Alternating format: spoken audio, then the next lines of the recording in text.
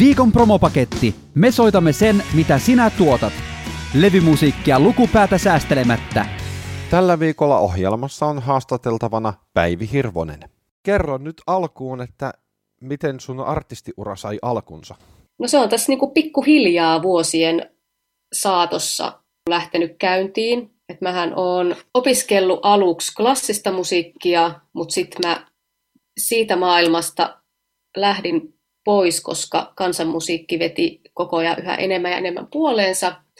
Ja mä lähdin sitten sitä opiskelemaan ensin Kokkolaan ja sitten Helsinkiin, Sibelius Akatemiaan. Ja siellä sitten tutustuin mahtaviin tyyppeihin ja oli ihania opettajia ja opiskelukavereita ja heidän kanssa ja myös yksin tuli sitten sitä musiikkia tehtyä ja sitten pikkuhiljaa alkoi löytyä se oma tyyli, eli tämä viulun ja laulun yhdistäminen ja se oman musiikin tekeminen. Ja siitä se sitten pikkuhiljaa on lähtenyt kasvamaan. Mikä on sun musiikkityyli? Mun musiikkityyli on siis, pohja on toki täällä kansanmusiikissa, suomalaisessa kansanmusiikissa. Siihen sitten on yhdistellyt vähän vaikutteita esimerkiksi vaikka popmusiikista tai elokuvallisesta musiikista ja näin, mutta kyllä se pohja on siellä kansanmusiikissa. Ja nimenomaan mä itse ajattelen, että mulla on vähän semmoista niin kuin kaksi kansanmuusikkoa, että mä tykkään tosi paljon tehdä tätä tämmöistä niin kuin pelimannimusiikkia ja sitten toisaalta taas tätä vanhempaa, tämmöistä arkaisempaa perinnettä. Ajattelen näin, että ne kummatkin kuuluu siinä mun musiikissa. Minkä verran sun musiikki on kuultavissa eri digipalveluissa? Kaikista näistä nykypäivän striimauspalveluista Spotifysta lähtien löytyy mun ensimmäinen soloalbumi ja nyt tämä tuleva löytyy myös sitten ensi viikosta alkaen kaikista näistä striimauspalveluista ja YouTubessa on löydettävissä mun musiikkia ja videoita ja sitten toki mun yhtye Okra Playground on myös löytyy näistä eri striimauspalveluista ja meiltä on myös tulossa tässä loppusyksystä sitten 3. albumi ulos. Kun yleisö tulee katsomaan sua livenä, mitä yleisö saa? Mä toivon, että ne saa kokea erilaisia tunteita. Mulle itselleni musiikissa on tosi tärkeää erilaisten tunteiden esiin tuominen ja mä oon huomannut sen, että olin sitten Suomessa tai ulkomailla keikalla, niin että vaikka mä laulan suomeksi, niin silti jotenkin tuntuu, että yleisö elää aina mukana niissä tarinoissa, vaikka ne ei välttämättä ymmärtäiskään tekstiä. Tai jos mä laulaisin ilman sanoja. Kyllä mä uskon, että ne saa varmasti monenlaisia tunteita siellä yleisössä. Ja kyllähän ne saa myös sitten toki varmasti tämmöisen vahvan ja rohkean esiintyjän. Voisin sanoa näin. Musiikkibisnes on murroksessa. CD-levyt ei myy, ihmiset kuuntelevat Spotifysta ja YouTubesta, joista korvaukset ovat pieniä. Mistä artisti saa tulevaisuudessa leipänsä?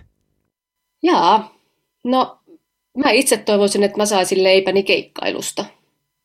Ja toki mähän keikkailen enimmäkseen ulkomailla soolona ja sitten tällä mun bändillä. Ja esimerkiksi Keski-Euroopassahan CD-levyt vielä myy. Ja että ne on siellä vielä tosi iso osa keikkamyyntiä, että kun sä käyt keikalla, niin ihmiset ostaa sen jälkeen sun levyjä ja näin. Mutta toki sitten teostotuloja tulee, että jos sun musa soi radioissa, niin sieltä tulee teostoja, tai just, että sä soitat sun musaa keikoilla, niin niistäkin saat sitten teostotuloja. Että sehän on aina ollut tosi sirpaleista, tämä niinku muusikon leipä niin sanotusti, että ne on tullut niin monesta eri lähteestä ne tulot. Mutta kyllä varmaan ainakin semmoisilla muusikoilla, ketkä myös ahkerasti esiintyy, niin kyllä se varmaan niinku keikkapalkkiot on ne, mistä se enimmäkseen muodostuu. Tiesitkö, että levykauppa X on myynyt viime vuonna enemmän CD-levyjä kuin koskaan aikaisemmin yrityksen historiassa? No en tiennyt, mutta on kyllä kuullut, että CD-levyt on tulossa takaisin, että ihmiset niin kuin ostelee niitä taas. Ilmeisesti ihmiset on huomannut, että artistit ei hirveästi saa sieltä striimauspalveluista. Joo, jos ei ole niitä miljoonia kuuntelijoita, niin ei sieltä kyllä ihan hirveästi sitä rahaa tulee. En ole itse laskenut paljon maunista saanut, mutta ihan kyllä varmaan muutamista senteistä tai euroista puhutaan, mutta kyllä se on sitten niin kuin, no esimerkiksi nyt mä olin tuossa elokuun alussa, olin Sveitsissä keikalla ja siellä oli levyjä myynnissä ja kaikki meni. Että kyllä niin kuin siellä päin ainakin vielä ostetaan paljonkin levyjä. Ja toki sitten vinylithän on taas, sehän on tämä uusi keräilykohde, että niitä ihmiset haluaa sitten ostella kanssa. Ja mä luulen, että vinyylit ei tule katoamaan koskaan, koska se on niin jotenkin erityisluontoinen formaatti. Kyllä, mä oon samaa mieltä. Mä uskon, että tulee ehkä jopa varmaan vähän nousemaan tässä vielä. Ja toivottavasti se CD-levymyyntikin taas nostaisi vähän päätään. Jos ajatellaan asiaa 10, 15, 20 vuotta eteenpäin, niin missä formaatissa musiikki jaellaan kuluttajille? En osaa sanoa. Varmaan siis samalla tavalla mitä nyt, eli tosi moninaisena. Että se voi just olla tuolla striimauspalveluissa, joista toivon, että ne sopimustekniset asiat tai nämä niin kuin korvausasiat olisivat menneet eteenpäin sillä tavalla, että sieltä saa myös pienemmät artistit tuloja. Uskon, että vinylejä menee, uskon, että CD-levyjä menee, mutta en tiedä, voi tulla uusia formaatteja, en osaa sanoa. Miten olisi, jos se formaatti oli se, että artisti tuo itsensä kuulijan luokse? Mitähän sillä tarkoitetaan? Varmaan jotakin. Sillä tarkoitetaan esimerkiksi tämmöistä tilannetta, että kun koronavirus iski rajoitukset päälle, niin sitten olisi voinut kuitenkin tehdä mikrokeikkoja. Tämmöisiä etäkeikkoja? Ei etäkeikkoja, vaan ihan fyysisesti paikan päällä tapahtuvaa keikkaa, mutta niin, että sitä yleisöä ei ole siellä 200, vaan sitä on vaikka lähisuku 15-20. Niin, no se on varmaan yksi vaihtoehto, mutta niin, se on ihan mielenkiintoinen. Kyllähän semmoista voisi itse ainakin kuvitella tekevän. Ja varmaan mun musa voisi ollakin semmoista, joka olisi helppo viedä moneen paikkaan. Mutta sitten taas riippuen varmaan vähän artistista, niin voi olla haasteellisempaa. mutta mielenkiintoinen näkemys. Ei tämä välttämättä toimi ihan sellaisella 50-päisellä kuorolla, mutta No ei varmaan jo, ainakaan kauhean usein. Jos siellä on esimerkiksi 3-4 jäsentä ja sen musiikin voi soittaa jollakin tavalla riisuttuna, niin miksei? Miksei? Kyllä mä itse kanssa niin kun koen tosi paljon, että munhan tämä uusi levy on aika semmoinen, niin kun, että siellä on paljon asioita, paljon päällekkäisiä raitoja ja niin kun stemmoja ja tämmöisiä, minkä taas sitten, jos mä niin kun vaikka soolona menen keikalle, niin enhän mä saa sitä yksin esitettyä semmosena, vaan siitä tulee sitten vähän riisutumpi versio, joka tapauksessa siitä mun levystä sitten livenä. Ja mun mielestä se on itse asiassa aika ihana ajatus myös, tai ainakin mua itteeni just kiinnostaa se, että jos mä ostan vaikka artistin levyn ja mä menen kuuntelemaan sitä livenä, niin mä ehkä jopa vähän toivoisinkin, että se ei olisi aivan se sama, mikä se on se albumiversio, vaan että siihen livenä oltaisiin panostettu taas sitten niinku vähän eri asioihin. Että mua ainakin itteeni kiinnostaa nimenomaan niinku tämmöinen, että mikä se on aina se levyn ja liven välinen ero. Kyllä, koska jos artisti tarjoaa levyllä ja livenä suurin piirtein samaa, ja varsinkin jos käy niin kuin, no jätetään nimet mainitsematta, mutta tiedän yhtyeitä, joilla on livenä aivan käsittämätön energia ja semmoinen, että jestasta on hienoa, mutta sitten kun niitä kuuntelee levyltä, niin se tulee ja menee. Itse niin tykkään monenlaisesta eri lähestymistavasta, että sitten toki jos on semmoinen spesiaali levy vaikka tehty, niin sitten se on ehkä ihana kuulla myös semmosena, minä se on niinku tarkoitettu kuultavaksi, mutta sitten on myös ihana kuulla vaikka sitä samaa musiikkia jonkinlaisena erilaisena versiona joillain keikoilla. Et mun mielestä se on ihanan semmoinen niin kuin monipuolinen asia. Ja se on mun mielestä hienoa, että niin kuin artistit, tai ainakin mä itse olen huomannut, että monet artistit tekeekin nimenomaan niin, että ne myös vaihtelee vähän sitä, minkälainen se live on. Ja se on jotenkin ihana nähdä ja kuulla. Miltä uran tulevaisuus näyttää? Kai se näyttää ihan hyvältä.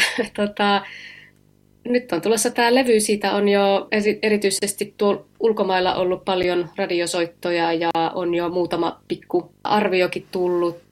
Ja no, sanon ihan suoraan, että mulla on aika korkeat odotukset niin kuin tämän toisen levyn tiimoilta, että ainakin toivoisin, että se leviäisi mahdollisimman laajalle ja saisi hyvää huomiota.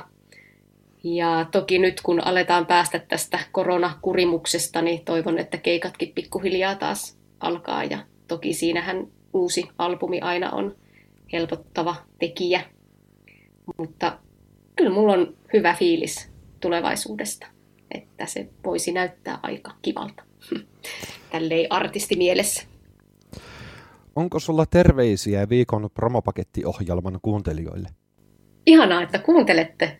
Kannustan kuuntelemaan ja tutustumaan uusiin artisteihin, niin kuin erilaisiin artisteihin ja erilaiseen musiikkiin, mitä ehkä itse on tottunut kuulemaan. Ainakin mulla on mun musagenre ja se, mitä mä kuuntelen, niin se on levinnyt aika laajalle, kun on saanut tutustua kaikkiin erilaisiin artisteihin ja on oppinut niin kuin kuulemaan myös semmoista musiikkia, mitä ei välttämättä ennen olisi ajatellutkaan, että mäpäs laitan vaikka tämmöistä musaa soimaan, mutta se avartaa kyllä maailmaa aika paljon, kun antaa mahdollisuuden monelle erilaiselle musiikille. Ehkä tämmöiset terveiset lähettäisin. Ja myös totta kai ihanaa syksyn alkua kaikille. Haastattelun päätteeksi kuullaan Päivi Hirvosen tuoretta Kallio-nimistä albumia.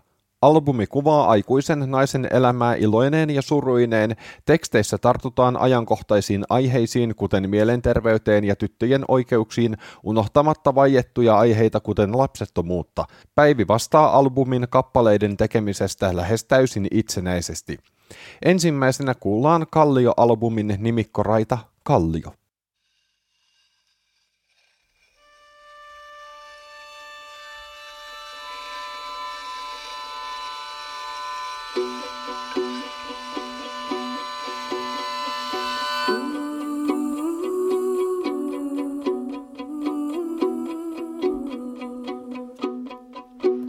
Kuka sanoo, että yhtä voi vain rakastaa? Mulla on sydämessä tilaa, en siis suostu sitä uskomaan, mut hei, sunkaan ei onneksi tarviikaan. Meidän rakkaus on kallio, meidän rakkaus on kallio. Meillä on perinteitä, vaikkei olla perinteisiä. Meidän rakkaus ei katso, kenen kanssa eilisilta vietettiin. Sun vierellä voin puneksi. Meidän rakkaus on kallio. Meidän rakkaus on kallio.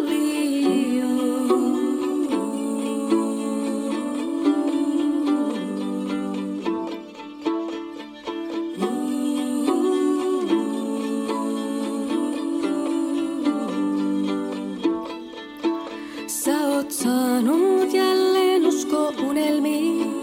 Voidaan tähtiin kurotella, välillä kaataa huolet toisen lasiin, juoda pois ja ottaa kädestä kiinni. Nojataan voit tähän kallioon, nojataan voit tähän kallioon.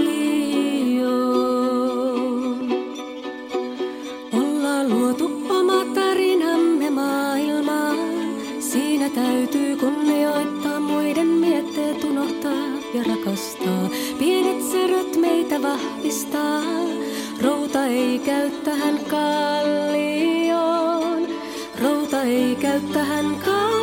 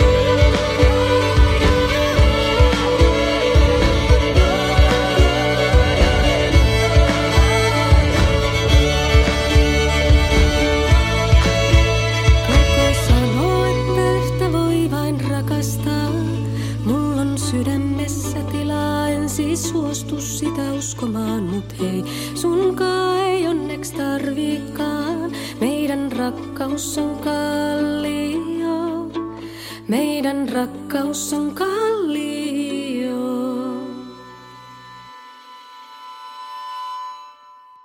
Tämä kappale on nimeltään Vahvan viitta.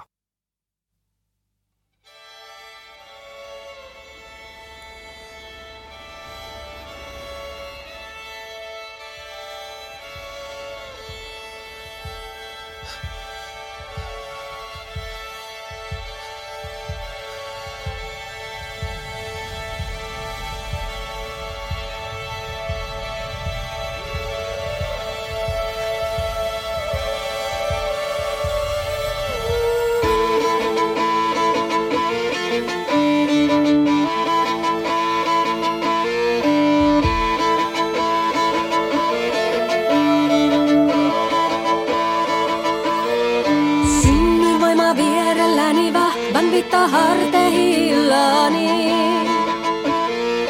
Synnyin voima vierelläni, vahvan viitta harteillani. Virtavoima sielussani, veri vahva suonissani. Virtavoima sielussani, veri vahva suonissani.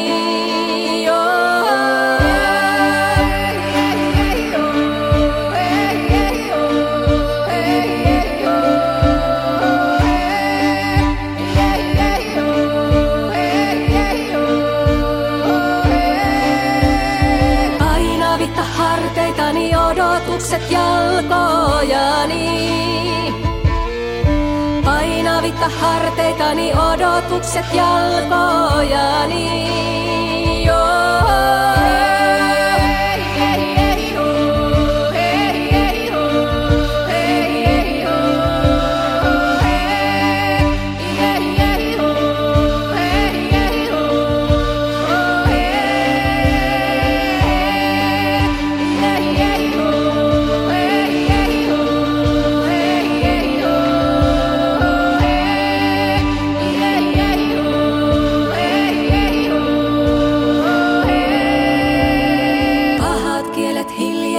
Oman äänen vaientavat. Karkavoima viereltäni, veri vahva suonistani. Silloin itken, silloin huudan, juoksen läpi mustan auton ja putoan. Viitan, heitän harteiltani pääni, perkeleet pysäytän ja tuhoan.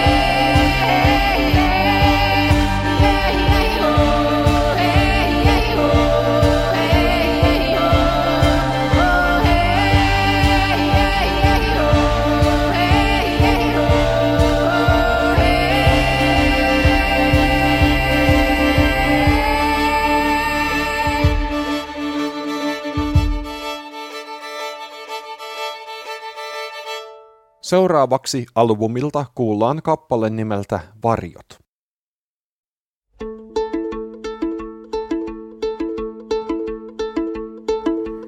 Varjot nukkuu, minä en. Varjot nukkuu, minä en.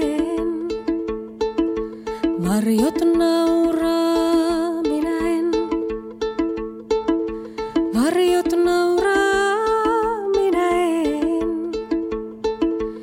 Äänet mustat päässäni soi, äänet, jotka kyyneleet toi. Päivät vaihtuu, muuttuuko muu?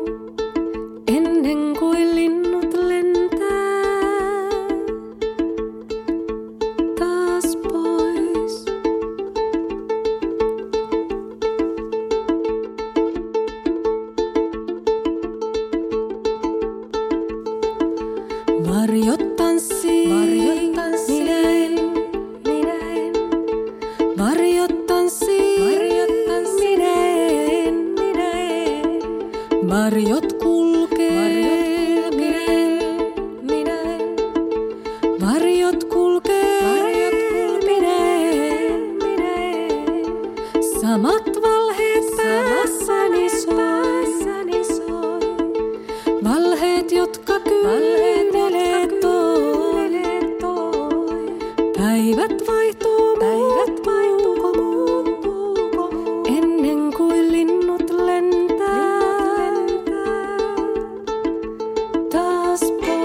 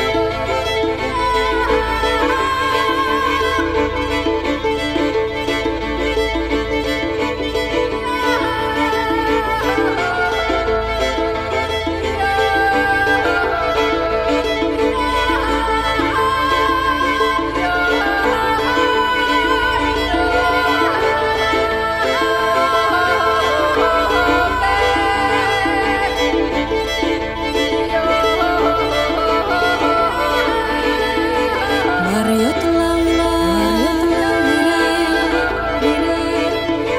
varjot itkee,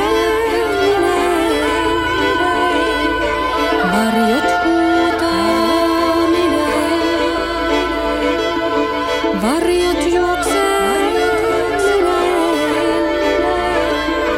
varjot jättää kaiken kantaa, varjot joitakin.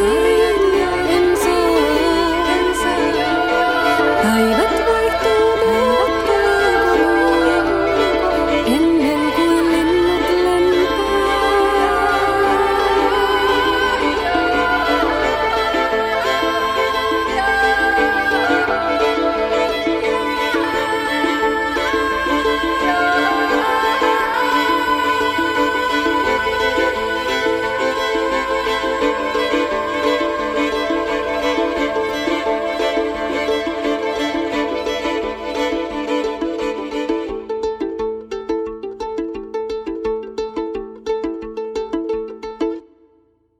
Tällä viikolla ohjelmana päättää Päivi Hirvosen kappale nimeltä Vanha ja vapaa.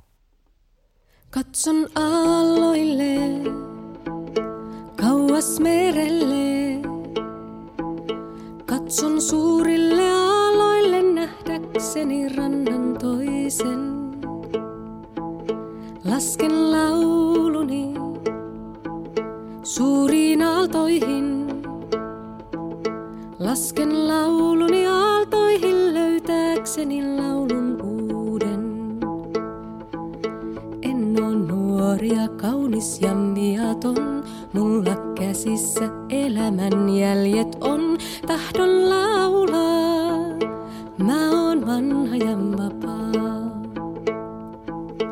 Katson aalloille, kauas merelle. Katson suurille aalloille kuullakseni hiljaisuuden.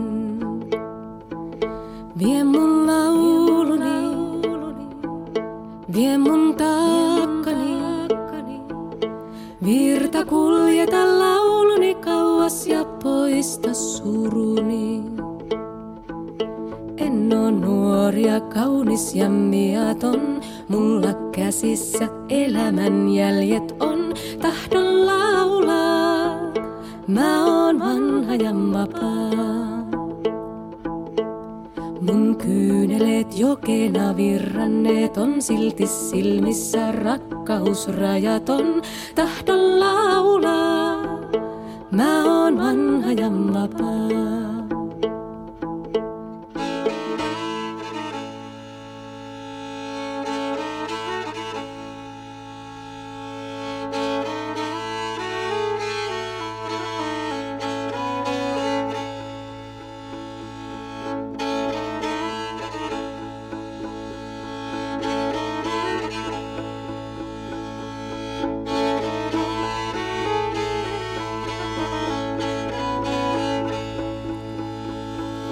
En oo nuori ja kaunis ja miaton, mulla käsissä elämän jäljet on.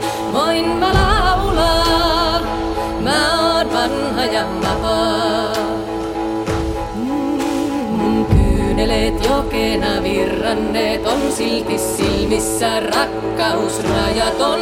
Voin mä laulaa, mä oon vanha ja vapaa.